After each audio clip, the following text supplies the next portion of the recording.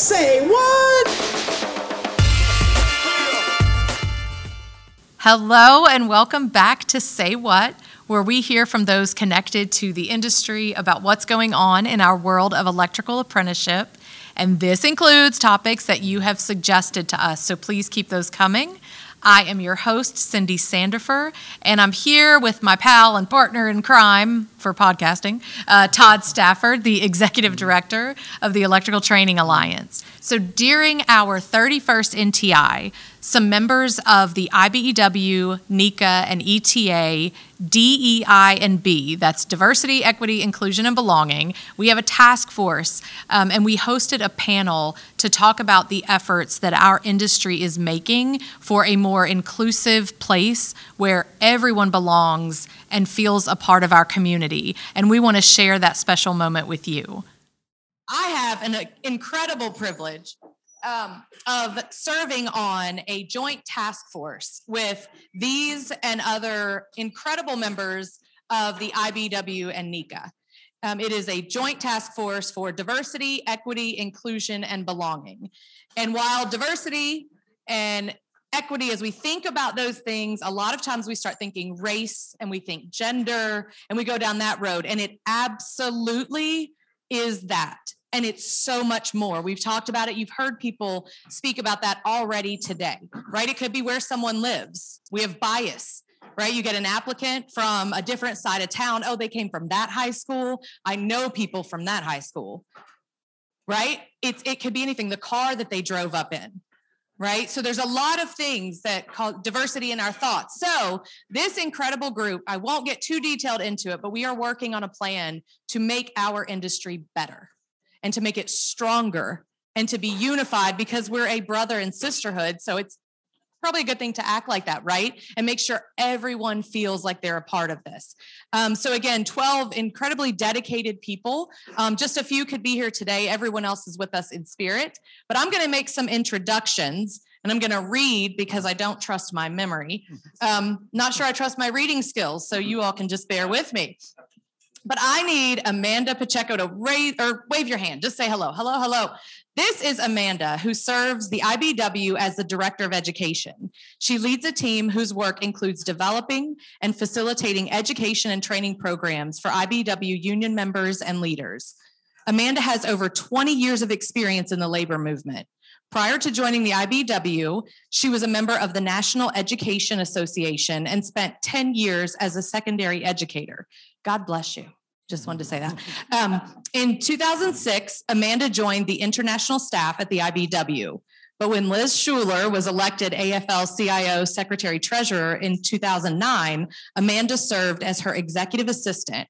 But in 2013, Amanda returned to the IBEW, and she's earned a BA and MA at the University of Northern Colorado. Edwin Lopez, will you raise your hand and wave to the crowd? This is Edwin. He's a third-generation member of Local Union 3, who started his career as an electrical apprentice in 1977. From 1992 to 2005, he served as the union's construction department business representative in the Bronx. In 2005, Edwin became the executive secretary of the New York Electrical Contractors Association, as well as the chapter manager of the New York City chapter of NECA. He's got a BS from the Harry Van Arsdale Jr. School of Labor Studies, Empire State College, and his master's is from Cornell University School of Industrial Labor Relations. Ron Bailey, give a big wave to the general. That's you all waving back to him. Lieutenant General Ron Bailey earned a degree in biology from Austin Peay State University and a master's degree in business management and administration from Webster University. And if that wasn't enough, he earned a second master's in national security strategy from National War College. In June of 2013, he was promoted to Lieutenant General and assigned to Headquarters Marine Corps as the Deputy Commandant for Plans, Policies, and Operations. Ron Bailey was the first African-American to command the 1st Marine Division, where he oversaw more than 25,000 Marine and sailors. Bailey retired from the U.S. Marine Corps after 40 years of service. Yeah, I think that might deserve another. After 40 years, and is decorated with so many awards for his outstanding service. He joined NECA as Vice President of Industry Development in 2020. And at NECA, he is working on many things, including implementing diversity strategies and leading the charge on recruitment programs that bring new skilled workers into the industry. And this includes a focus on recruiting former military personnel to NECA member companies and various chapter positions. Tarn, will you give a big wave? Say hello to Tarn. Is it Goling, right? Goling. Yes, Ms. Tarn is the Director of Civic and Community Engagement for the IBEW. She is an inside journey electrician who began her career with the IBEW as an apprentice at Local 26 in Washington, D.C. She is committed to strengthening the electrical industry through membership engagement and by supporting IBEW local unions' efforts to increase diversity and full inclusion across all branches of electrical workers. Tarn's passion is informed by her experience as a member first and as an activist for workers and human rights. She believes in the power of collective movement through community works, political and legislative actions, and strengthening the bond of sibling solidarity through the IBEW. And last but not least, the guy who signs my paycheck, Todd Stafford, which means I have to say a lot of great things, like he's amazing and wonderful, and yes. Yes. You all just tell him what a great job we're doing. He is the executive director, as you know, of the Electrical Training Alliance. He began his experience with the IBEW and NECA as an apprentice in Baton Rouge, and he completed apprenticeship, went on to work as a journeyman inside wireman and as an instructor for his original apprenticeship program. He began working for the Electrical Training Alliance, then NJTC, in 1995 and was appointed executive director in November 2014. He is currently a member of the Federal Advisory Committee on Apprenticeship as a labor representative, and he has a BS degree in electrical engineering from the one and only LSU. He is not in purple because we didn't allow that today. So he's stuck with blue. All right, so give them a round of applause, please. Thank you. I'm Cindy. I'm with the Electrical Training Alliance, working communications there. Have a steeped history in the industry. It's been good to me. I grew up around a father and an uncle and cousins. So this industry has been good, and therefore I want to give back to it with my skills. And so that's what I'm doing. And I care about it enough to tell it the truth. And sometimes when we tell the truth, it doesn't always feel great, but that pruning and growth process really does us all a lot of good. So we are going to, here's the first thing I want you to know. This is about you, right? We are here to talk with you. We want to hear from you. This doesn't work if we don't know what you need and what your thoughts are. And I hope that you can feel honest here. I know there's a lot of people and there's things you might not feel like quite comfortable saying in front of others, but it is a safe space. I hope we can all agree upon that, that we're trying to do this together, right? We want to do this work. Nobody was hired because you're so great at this work, correct? Was anybody hired because you're amazing at DEI and B? Probably not, right? So we're, again, learning together. So if you have questions, if you have comments, that's what this is for, okay? We're going to start chatting, but it's about you. So I just want to make that clear. Don't let us do all the talking. Make sure that you interact. So I will start out with, are there any questions? Is there anything anyone wants to ask? Any comments anyone wants to make at this juncture? And I know we're a little early, but I'm certainly going to give you that opportunity. And if not, we're going to roll forward, and then you interrupt us at any moment. Well, don't interrupt someone if they're in the middle of talking, but you can raise your hand and we will certainly get to you. Let's see. The first thing I want to ask, Amanda, how is the IBEW like prioritizing this work? How would you answer that question? Me first, huh? Okay. You're first. Amanda, you go first. Got it. I'm happy to answer that question, actually, because President Stevenson is certainly prioritizing training and education around diversity, equity, inclusion. And as you know, we are, the work that's being done now is also including belonging. But I will say the very first thing that he did, this really came to the forefront, not at our last convention, but at the convention before that, when a resolution was passed to lead this work and take, engage our members, engage our leadership around this work. And so the very first thing that we did is we worked with a really amazing consultant. We've developed some programs, But the first program that we developed is called Bias and Belonging, which is an implicit bias training, right? And so once we developed that training, President Stevenson required every international staff person and our organizers to go through that training. So if we were going to ask our local union leadership to prioritize this, if we were going to ask our members to engage around this, we need to model that, and we need to understand what this implicit bias work entails, right? So he prioritized that for the staff and for our organizers. And then after that, we've developed since then a program called IBEW Strong, which is to lift up our values in our workplaces, in our union halls. And the biggest thing about it was that President Stevenson wanted this to be modeled after the COMET program, which I'm sure a lot of you in this room are familiar with, our construction organizing membership education training, because the only way that we were going to be able to get this to scale was to have a train the trainer aspect to it. And so we will be launching our Train the Trainer program next week, right? But President Stevenson met with all of the business managers this last week saying, I want this at your local. I want this for our members. Because the reason is, as you know, with COMET, the number one priority of that was to educate our members about the importance of organizing to the future of the IBW.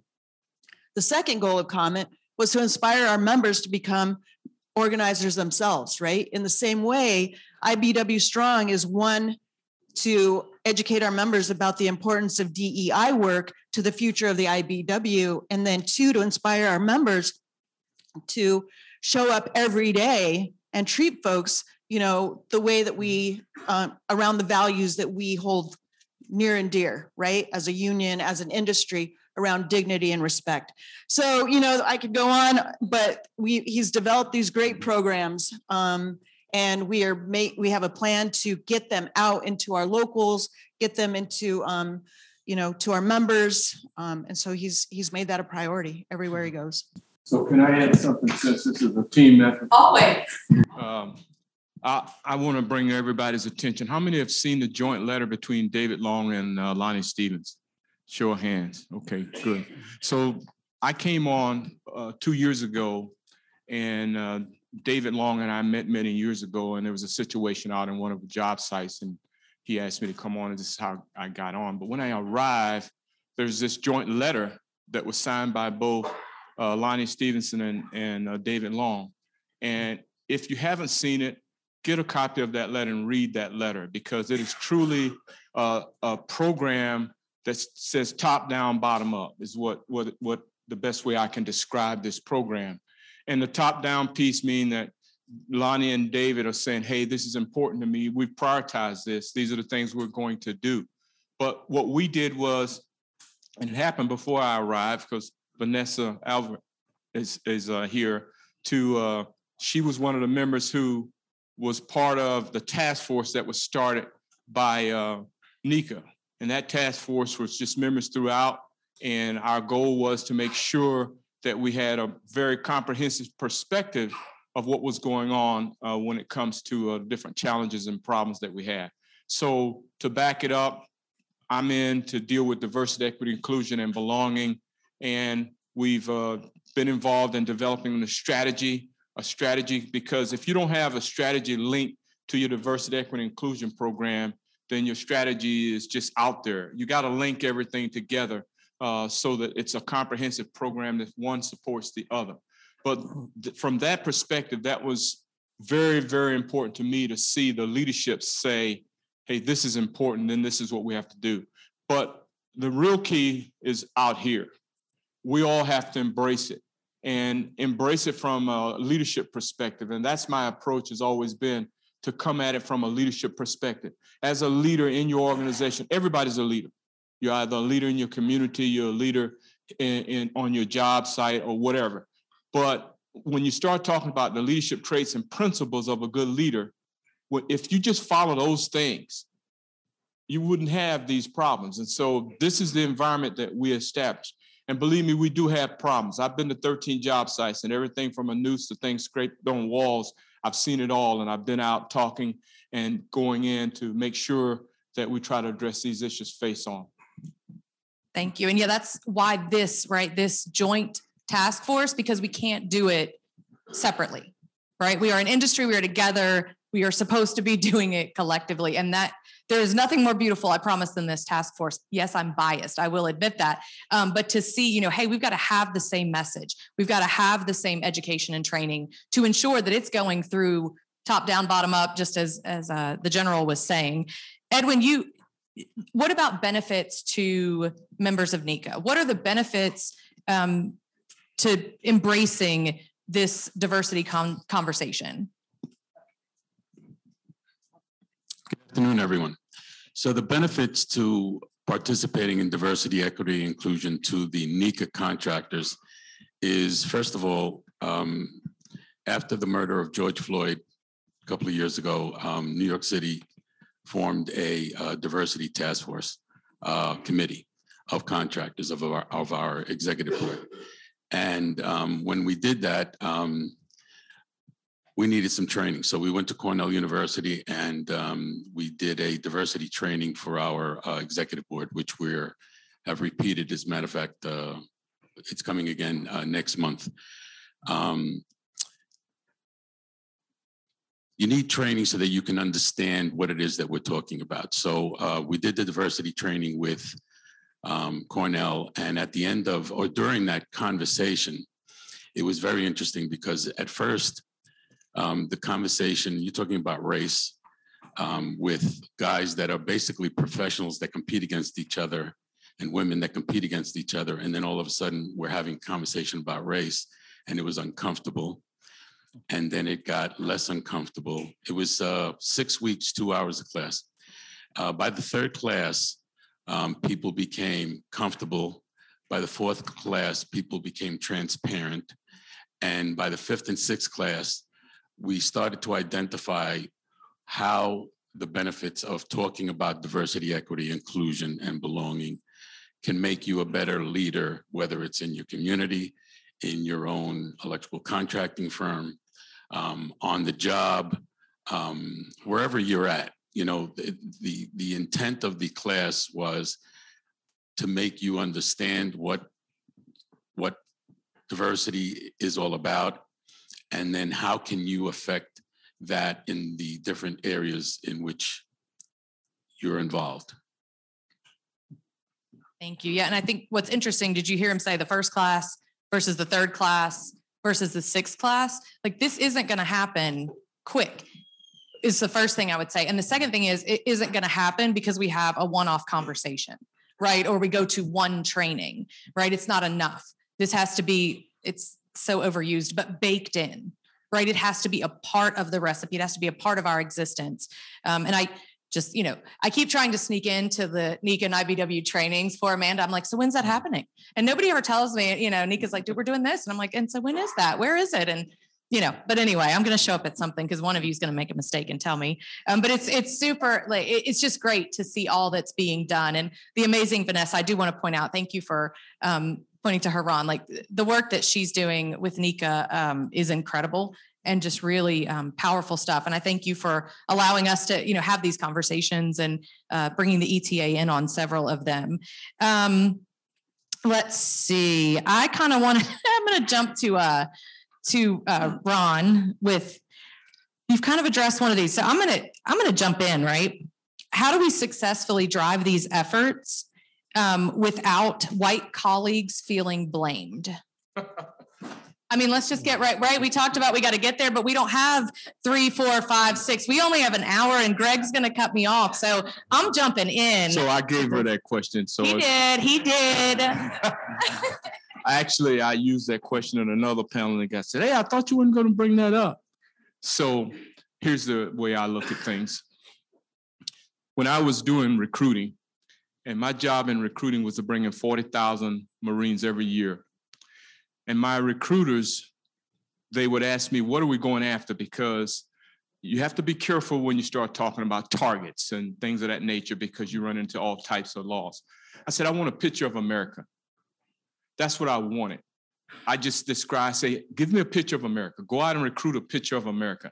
I bring this to you, or bring this up to say that when you have a picture of America, you're getting opinions and ideas from all across the spectrum when it comes from people who are from different backgrounds. One that makes it a good organization, makes it a better organization. You drive out, you take away the challenges by driving out fear. It's often people fear losing something, or fear that I didn't gain something or didn't receive something because someone else. That comes through respect, training, education, and awareness. And so for me, I've always had an organization where everybody believes and feel that they're part of the organization. And I think that's our job as leaders, to make sure that we motivate, we mentor, we create mentorship programs. And by doing that, now you've got everybody in on the team. And so when you build that team will drive out fear, because the team members, one, they'll do what I call self-check. They're going to self-check each other and say, hey, that's not what we're going to have in our organization. They'll prevent things from happening. So you do that by being consistent as a leader, by being caring as a leader, and by being things to develop all of the people in your organization. It's a study that 85% of the people will stay in your organization if they know that they trust you and that you're going to help develop them. So you have to develop everyone. And by doing that, then you don't show or create an environment where people feel that you're doing one thing for this group and not for another. But when you show that type of value and that value add, you get good return on investment. I'd like to follow up on that piece a bit, because General brought up a couple of things that kind of highlights what we're working on in this task force, which, when you say a picture of America, right, that's what we aspire to in terms of what our membership looks like in the IBEW, what NECA looks like in our workers and the owners and management, and ultimately what the entire construction industry should look like. We have had conversations with high-level generals, principals of other trades unions, and everyone knows that there is a problem with construction in America. And everyone knows that it does not look like a snapshot of everyone in this country. And in those conversations in the large construction arena, everyone realizes that it's the electrical industry that is leading this path.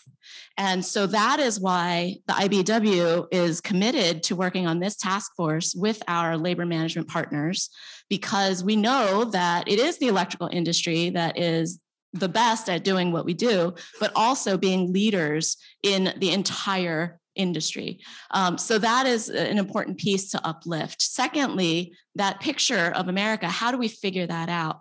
And the general mentioned, yeah, you want to kind of be sensitive when using words like targets or goals or those kinds of things.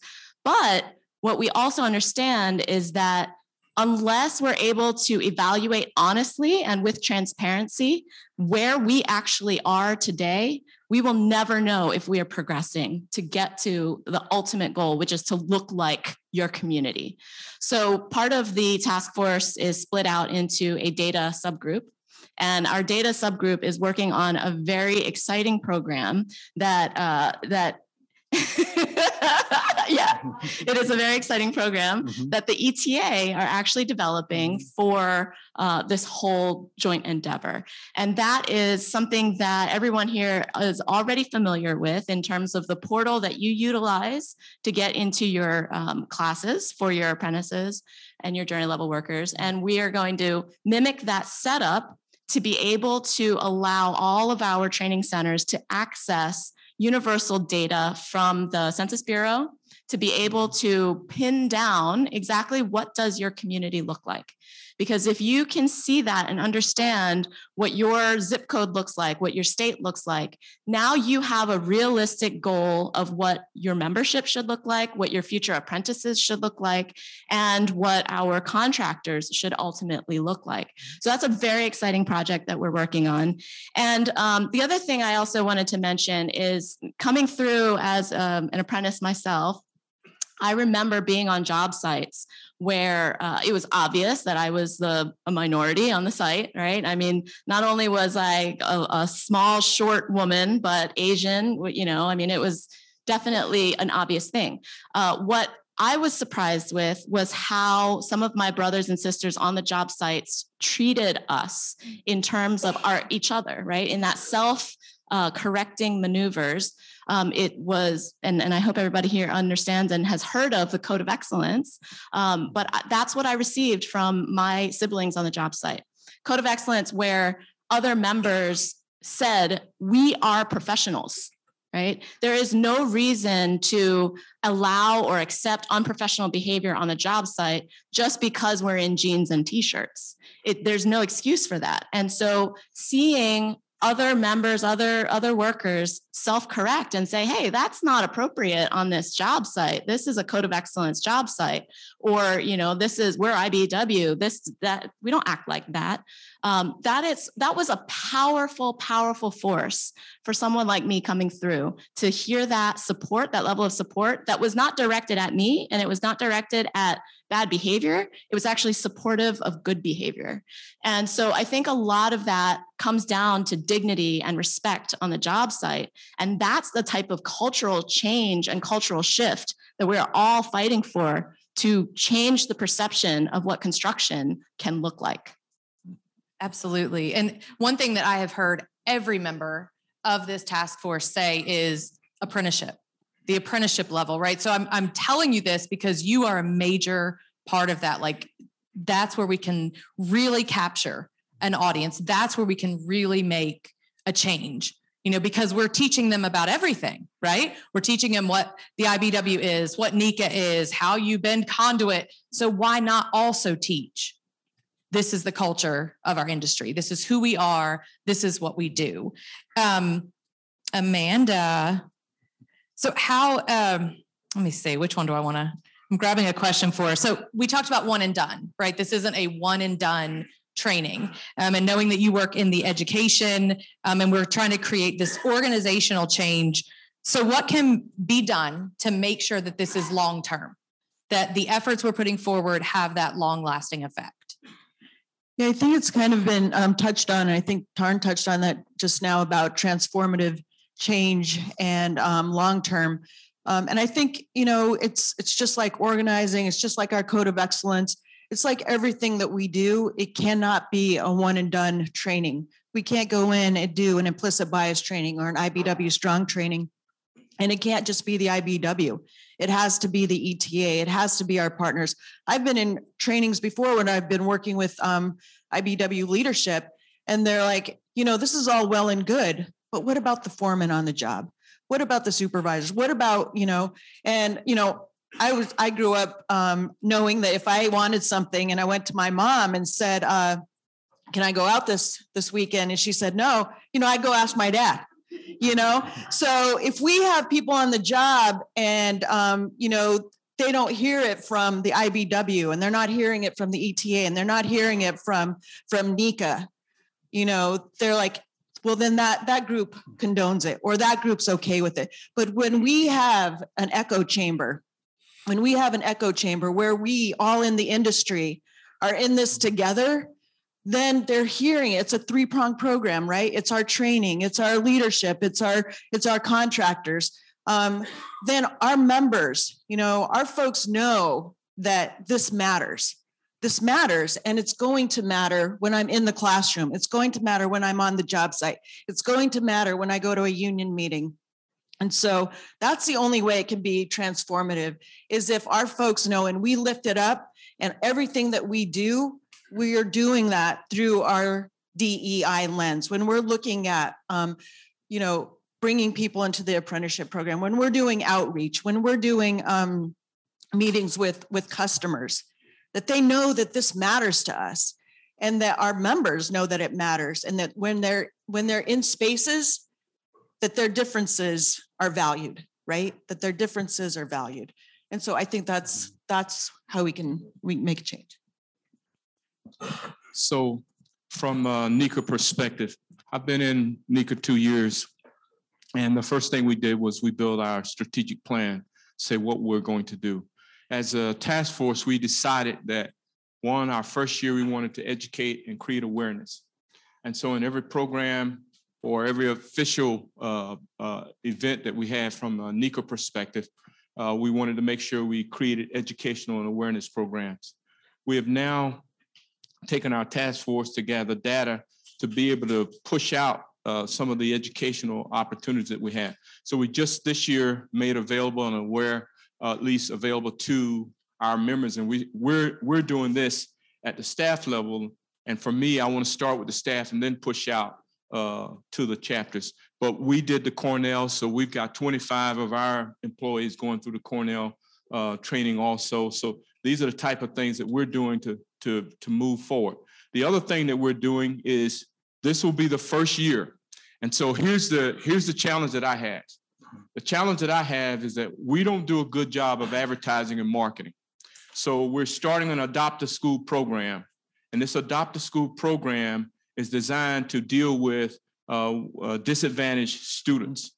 And we're going to work at the elementary level, the middle school level, and we're going to recruit the high school. And I now have a college, a historically Black university and college that we're going to work with. So we're going to roll this Adopt a School program out so that we can create our own. We got to get our own. And so we do that by marketing, advertising, and putting our money where we should put our money, and that is investing in our youth of America. So that's where we are at this point. Yes. Oh, and the website. Go ahead. She reminded me, and I'm glad you mentioned that. We're also in the process of putting a website on the NECA, on our NECA website, to adding diversity, equity, inclusion resources, best practices that all the chapters and members will have access to as well. So IBW has things they're doing, right? NECA has things they're doing. We are separate organizations. This task force is coming together to say, okay, now we're going to come up with some ideas. And the Education and Training Committee is actually meeting face-to-face finally next month. Wait, what is today? It is July, right? Okay. Yeah. So NTI week, you don't know what day it is. So yeah, August 23rd, we are meeting to start talking about what are we going to talk about? How are we going to do this? And this training is going to go out to IBW, to NECA, to ETA, right? So your apprentices are learning what foremen are getting, are learning what IBW membership is getting. So again, all levels are going to be getting pieces of that same training. And so that the beauty of that, right? It's collaborative. I know you had something. I just wanted to follow up on the conversation that was just had about the one and done. And in New York City, we've had diversity language in our collective bargaining agreement for probably 6 or 7 agreements already. All foremen must take diversity training as part of the CBA. Must. It's an absolute must. And then every 3 years, they got to take a refresher. In NECA, in our chapter, we speak about, we have a standing committee report on a monthly basis at general membership meetings, executive and finance. Every 3 months, we track the diversity and supervision. So just to give you some numbers. So in New York City, the population of the minorities is about 24%. And that's African-American, Latino, Asian, and women. And we're working at, what we do is we send the statistics of your company's diversity and supervision. So if, we've got a lot of big shops in New York, we've got about 10,000 wiremen. So you get a shop with about 700 electricians, and whatever their population of foreman is. And so we send them, a quarterly report of the diversity of their supervision. We also track the terminations. So if your 24% of the population is minority, then that should be reflected in the terminations. And sometimes it's not. Sometimes the African Americans, as a matter of fact, the African Americans are probably experiencing if they're 11% of the population, they're experiencing 15 or 17% of unemployment. That's a problem. Now, understand, we can't tell the contractors what to do. But in terms of the awareness, just by having the conversation, sometimes the employer is removed from the decisions that happen in the field. You got the superintendent that's making those decisions on who gets hired, who gets fired. And now that we are bringing the owners into to understand what exactly is happening on the terminations end, or even on the supervision end. You know, we've had many, owners call me back and say, I never realized, I got a 300-man shop, and I've got anywhere from, at any one given time, 30 to 50 supervisors, and I didn't have one African-American in supervision. And just by having that conversation, paying attention to it, it was easy enough because he had qualified people in his employ and made, African-Americans, supervisors in that company. So it's a program that has to have continuity. It's not one and done. It's a life's work. It's going to take a long time. It's difficult because there is resistance. Even within my own executive board, there is resistance, but the group conscious is stronger than the resistors. And we continue to have the conversation, and we continue to do good work. And despite the realities that, we live with. That's a great point. And I believe it was Tarn that referenced the data committee. We've talked about the education and training, and haven't said there's a best practices committee as well. And so that one has been the one that I feel like when we've individually, you and I have had one-on-one conversations, seems to be the one everybody's most excited about, because it feels real. It feels actionable. Like, what's going on in Boston that I can do in Wyoming, and then you can take it in Kansas, tailor it to your program, and then make it work there. And so as part of this website, where you're going to have this back-end access to look at your community, to look at what's going on there, you're going to also have best practices. Hey, this is what we're doing with the Girl Scouts in our area. Here's how we did it. Here's a step-by-step plan.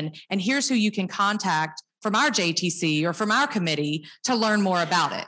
And so you've got you, right, volunteering your information, saying, here's how we do it. I'm happy to talk with you, because we shouldn't be isolated, right? Again, we're back to brother and sisterhood. We're back to joint, right? It should be collective. So we should be helping each other. We don't need to be reinventing wheels that work. And so it's a beautiful thing that we're going to be able to create with this website, to where you have access to each other and to learn from each other, because that's where you tend to believe that, right? This is my peer. This is what they're doing. Yeah, leadership is telling me this, but they're not, if you will, on the front lines with me. Well, these are the people, right, that are implementing it. And I think that's incredibly helpful. Are there other comments, questions? The audience asked, can we access the best practices information? Absolutely. I think that's a great idea. And we actually do have a database at the international office with all the CBA language that has been approved. And so that is an easy switch to just share those best practices on what has been working for different regions in terms of very specific benefits or requirements like the foreman training. So that is exactly one good example of how we would share those best practices on the back end for everyone to be able to just look through and say, hey, I think we want to try this. This language looks good. Let's start moving forward for that, right? So that's a great question, suggestion that we will take back for sure. I think it helps, I think we believe people's experiences. If you've ever heard me talk about anything, I keep going back to that. Believe people when they tell you what it's like for them, particularly if you can't or haven't had the experience they have. But there's also data, right? And I am not a numbers and data person, but I understand its value, right? And that data is not lying. So we can fight against whatever we want until we say, here are the numbers, here's 11%. And yet somehow 19%, are in this situation. Todd talks about it with our survey results. These are facts. This is what's happening, right? And then we can sometimes see it with our eyes as well. Yes. So, when I'm sure you don't mind me sending out your best practice. So we had a panel, and we had 3 outstanding chapter executives. And what we asked the panel to do was to put together best practices. And so they put together a best practice pamphlet. And what I can do is that we can send those 3 that we put together to you, because we'll eventually have them on the website. But these were best practices that New York's using, Philadelphia was using, and Boston using. And we had one of the most fascinating videos I'd ever seen where the Boston chapter had been talking about building owners.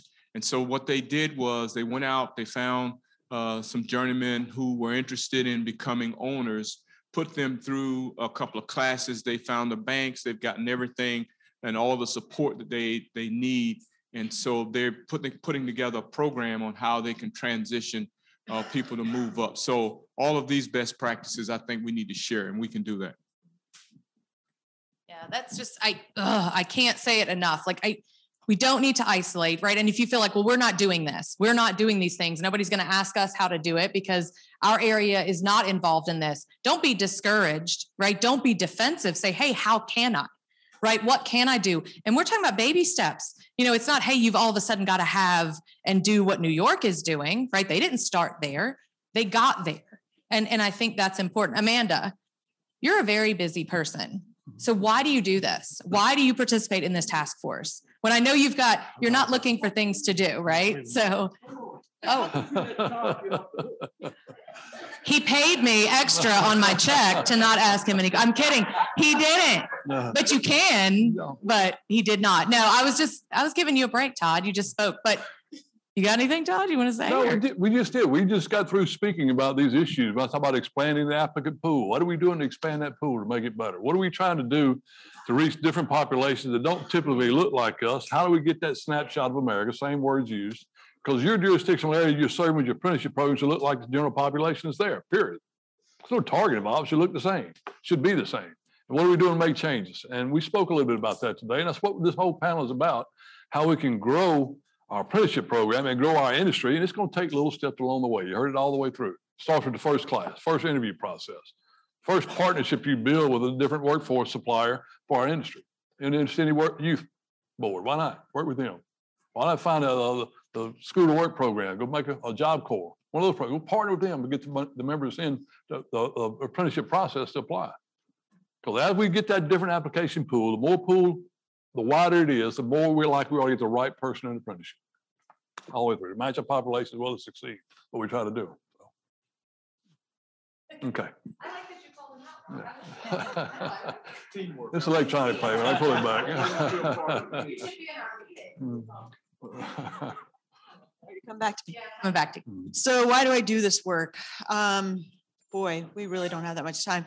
But I mean, truly, because I go to bed every night and I wake up every morning with a peace of mind that my union has given me, that the labor movement has given me. And I'm blessed because of that. And I feel like every person who wants to access that same sense of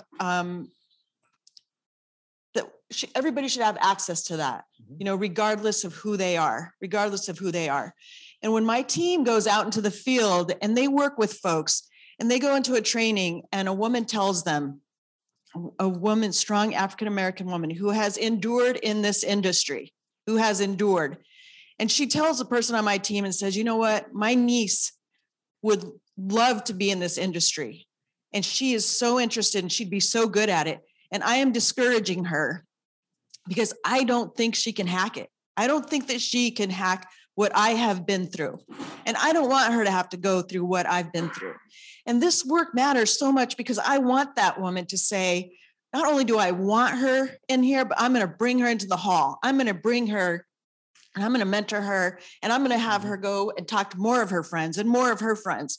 And so that's why this matters, because I have been very blessed to be a part of my union and what it has afforded me and my family and my life. And to have somebody say, you know what, I'm not even going to open that door for them. That's not right. And we know that one, we need them in our union. We need everybody in our union. And two, once they get in that door, we want them to stay. And we want them to thrive, and we want them to have access to leadership opportunities, to career opportunities. Because why not? Why not, right? There should be every reason why everybody should have that same opportunity. And I'll keep doing that today and tomorrow and the next day until everybody feels like they have that opportunity. Yeah, well, one of those set of numbers we talked about, just an hour ago, speaking about the number of applicants we have coming in our program, and they're broken what by non-minority males, minority females, non-minority. That graph I showed you, that process of those who qualify for an interview, those who were interviewed, those who were indentured, those who are in the program, those who graduated. That percentage of number declined. Remember, I went through the numbers for our minority males. That number started out at 23% qualify for an interview. We interviewed 20.5%. We selected 16%, 15% in the program, 14% graduated. Now, that's not anything deliberate, but there is an unconscious bias, and I'll explain what that was. What happens there? It's like my son being in an apprenticeship program. He gets in trouble as a program. Who's going to get the call? I'm going to get the call. They got somebody to take care of. Somebody, they know that. The school knows they're going to call me to take care of that problem. Somebody doesn't look like us, doesn't have that first, second, third generation of help in our engine. We have no one to call unless we create something. You can go home now and start a mentoring program at your JTC. Start it. I think the local union would be a great place to do it. Big brother, big sister program. Why not? Great efforts we can make. So one of the things that the IBEW prides ourselves on is the encouragement of engagement of our members. And through our affinity committees, supports for women, for instance, can be encouraged and cultivated at the local union level with women's committees. We have young workers, 35 and under our Renew program, Reach Out and Engage Next Gen Electrical Workers. And we also have our veterans affinity committees. And so one of the things that I think C Group folks can assist with is actually how are we able to bring in more veterans into our apprenticeship programs. There are a lot of different obstacles that exist at each of our training centers that are specific to your training centers that you know better than we do. But the VEEP program is exactly the method to bring in more veterans, which ultimately will bring in more diversity to our ranks as well. And so as folks here, leaders in the room who are able to actually have this conversation at that level where it needs to happen, what is it? Are you encouraged about, or what are the questions that you're concerned about for bringing in veterans who have graduated from a VEEP program to come into your training center as an advanced standing apprentice? What are your concerns? We want to know at the international office, as well as with NECA, to find out what are those barriers of bringing in these very qualified individuals who understand the importance and value of military service and how they can benefit from our careers. So I do want to put that out there and make a pitch for that. The audience asked, how do you find VEEP candidates? Say they want to go to Baton Rouge local, my home local. We'll contact Baton Rouge JTC, say, hey, if you have not signed up to accept one already, we'll ask you, do you have a spot for one? We can bring you your program. Say yes, but we got a candidate that wants to transition out. They want to return back to Baton Rouge when they transition out of the military. Start the program there. And we'll let an agreement. Yes, we'll sign MOU. Yes, we'll get them started in the program, get it done. But a candidate has to select the area first. What you can do is go to our into-veep.com website and fill out the information there. Let us know, hey, we'll accept 3 this year. We'll accept 4 this year. What do we have? So therefore, we know when something's coming already. All they can do is sign up, hey, we got a spot here. Or you may want to go to Baton Rouge, but maybe they don't have a spot, but New Orleans does. Something like that. We'll know. We can kind of help them out a little bit. The audience question is, why direct entry for VEEP? Well, it's one requirements, it has to be direct entry. And I'll say why, because we're not going to train somebody in the military that you got a job and all of a sudden you got, oh, well, we know you got an interview. You might get in. I'm not going to, it's going to be direct entry if we do it. So one of the best practices, and there's a question we can pick up that I've run into just recently, Jim Wilson out in California. He created a QR code, and he put up the QR code at the back gates of all the military bases in Southern California. And he said within 10 or 15 minutes, he had 9 applicants going through a QR code to get to make them aware that they were interested and they had been in the program. So there are all kinds of things you can do. That was one of the most creative ways I've heard of, and they've had tremendous success, as Todd know, in their program. Very much so. Point taken, Danny. A good point made. Let's go there. The reason why it was there originally is because people were worried once you open the door up in the direct entry standards that it has to remain open. No, it doesn't. You can actually put a limit on that number to stop. So that's why it's there. So in New York City, we have a few programs that are direct entry. We have helmets to hard hats. I'm on the board of directors of that, and we get a number of our candidates into our, and this is all building trades in the city of New York. Then we've got non-traditional employment for women, which is new, and we get probably about 7% of all of the apprenticeship programs in the building trades. And then we've got construction skills, and construction skills is probably the single most important program that I've ever been involved in it for over 20 years. It's tied directly to a PLA. So 20 years ago, we used to do maybe 15, 20% of the schoolwork in the city of New York.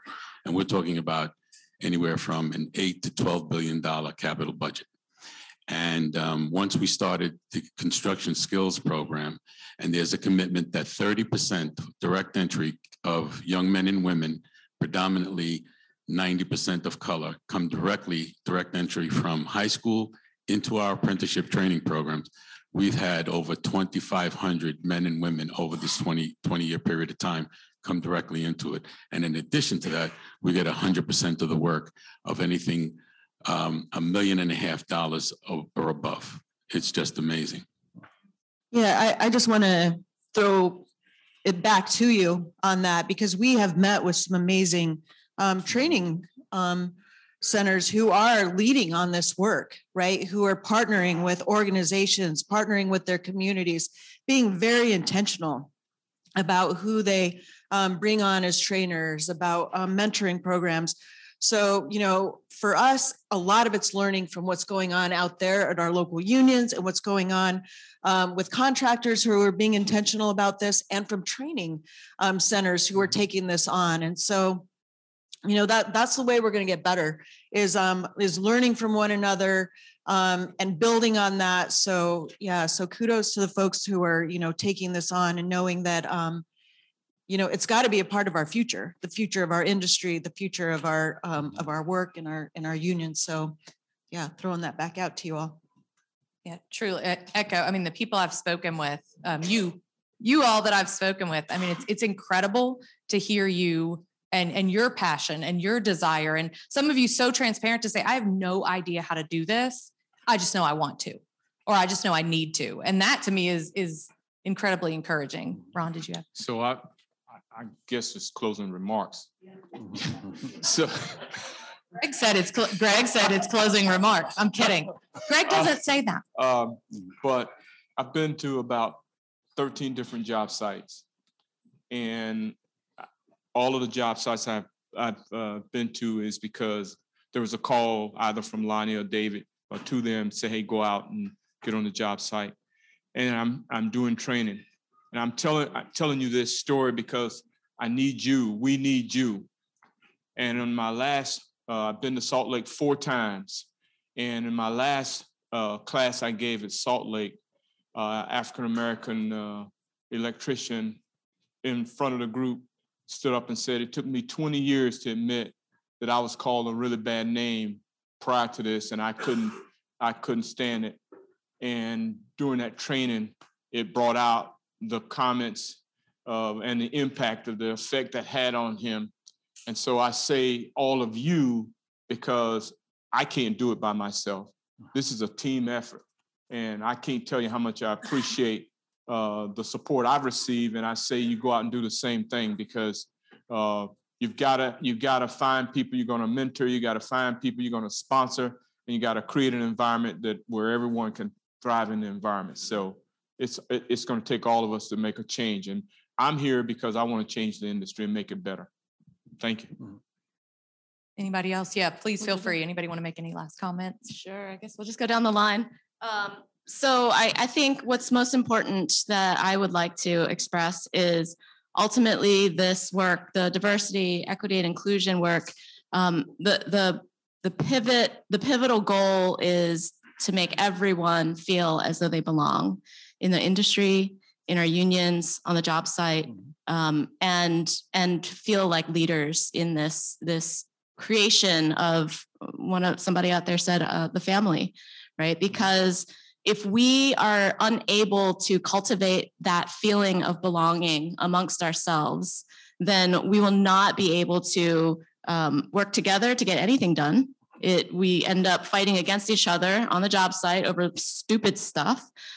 We will unable to be able to get through conflict resolution because we are, instead of cultivating solidarity and family, are in our actions actually cultivating divisiveness. So I think that it's important for us to connect with our values in terms of what it is that makes you feel proud of the work that you do and what it is that makes us want to share that feeling with others. And so that's what has informed my work in terms of all of this diversity, equity, and inclusion. But even from the beginning, when I was welcomed onto a job site and I felt as though I belonged, I want that feeling for every single person who comes through our industry. So this was a great discussion this afternoon. I wanted to identify with Taryn. She was talking about how she felt so grateful for the experiences that she's had in the IBEW. I've been walking picket lines since I'm 3 years old. My father couldn't be an electrician because at the time you had to be the son of, and his father wasn't an electrician. He was a manufacturing worker. In 1958, they formed this Latino organization of electricians, of which my father and Harry Van Arsdale were the first two members. And as a result of that, I'm a product of that. I became an electrician. I have cousins, uncles. My daughter is a project manager for one of our largest contractors. And I have the same feeling that Taryn has about the gratitude of the experiences that I've been given as an IBEW member. And at this point of my life, 17 years now with NECA, to be able to work jointly with the IBEW and work on civil rights and workers' rights issues is just an amazing experience. And I'm just glad and proud to participate. Just closing up. I still got 3 minutes. Where's Greg? I still got 3 minutes on my 5 minutes you owed me. From where was that? I can't even remember. I'm joking. I'm messing with Greg. This is what we do. That's why I love working here. It is truly a pleasure and honor, privilege, all those words, to serve you all. As we've kind of all mentioned our histories, and I was around, I existed for the first NTI ever. And to be able to do this, it's almost like emotional for me, but to be here and be able to do this and impact it, man, it's overwhelming, right? And we get to do this together. And so I'm very grateful, and truly to these people that I've had the privilege of getting to know and to serve with. It's just, you guys have no idea their hearts and their passion for you and for our industry. And so it's a beautiful thing. I would like you to give a massively huge round of applause for them. That was possibly I'm not going to say it was my favorite. Okay, I did say it was one of my favorite NTI moments was doing this panel. I agree as well, Cindy. And to see the commitment our industry shows about committee and task force, first of all, to take care and to tackle the issues that we need to tackle in our industry and what we do, and the maturity of the level at which we address it from our audience members and the conversations we have, which is great. If we're going to grow as an industry, we have to address things at a mature level and address the issues we want to talk about. I think this is perfect. Great, one of my great sessions we had at NTI this year, and I have tremendous feedback about this panel session on what we was able to do there. We just got to keep the momentum rolling. Yeah. Yeah, the openness I have found when we discuss this topic of the audience, whoever it is, IBEW, NECA, ETA, training directors, instructors, people, even if they say, I don't know how to do it, right, they seem to want to, right? I want a more inclusive industry. I want a place where people belong. And man, these panel members, I will say it again. I said it there. I'm saying it now. Just the commitment and the connectedness that we feel amongst these organizations coming together to work on this shows how great organizations are. We have that kind of representatives coming together. Yes. I love it. Yes. So a big thanks to the entire IBEW, NECA, ETA task force, like every member that was or was not at NTI, like each of you make such a big impression, I know, on my life personally, and then on this industry and this work. But a very special thanks to Amanda, Edwin, Ron, and Tarn for joining us at NTI and sharing your passion for our industry and this important work to make us the absolute best we can be. Big thanks as always to the listeners. Thank you for joining us and listening in. And remember, we do want to hear from you. So send those topics over to us at SayWhat, that's SayWatt at electricaltrainingalliance.org. Our next episode is going to drop in November, and we are talking to our buddy, Martin Helms, who is the executive director of Helmets to Hard Hats. Until then, you stay connected with us through newsletters, blog posts, follow us on social media, connect and subscribe to the podcast. Stay powered up, and we will see you next time. Say what?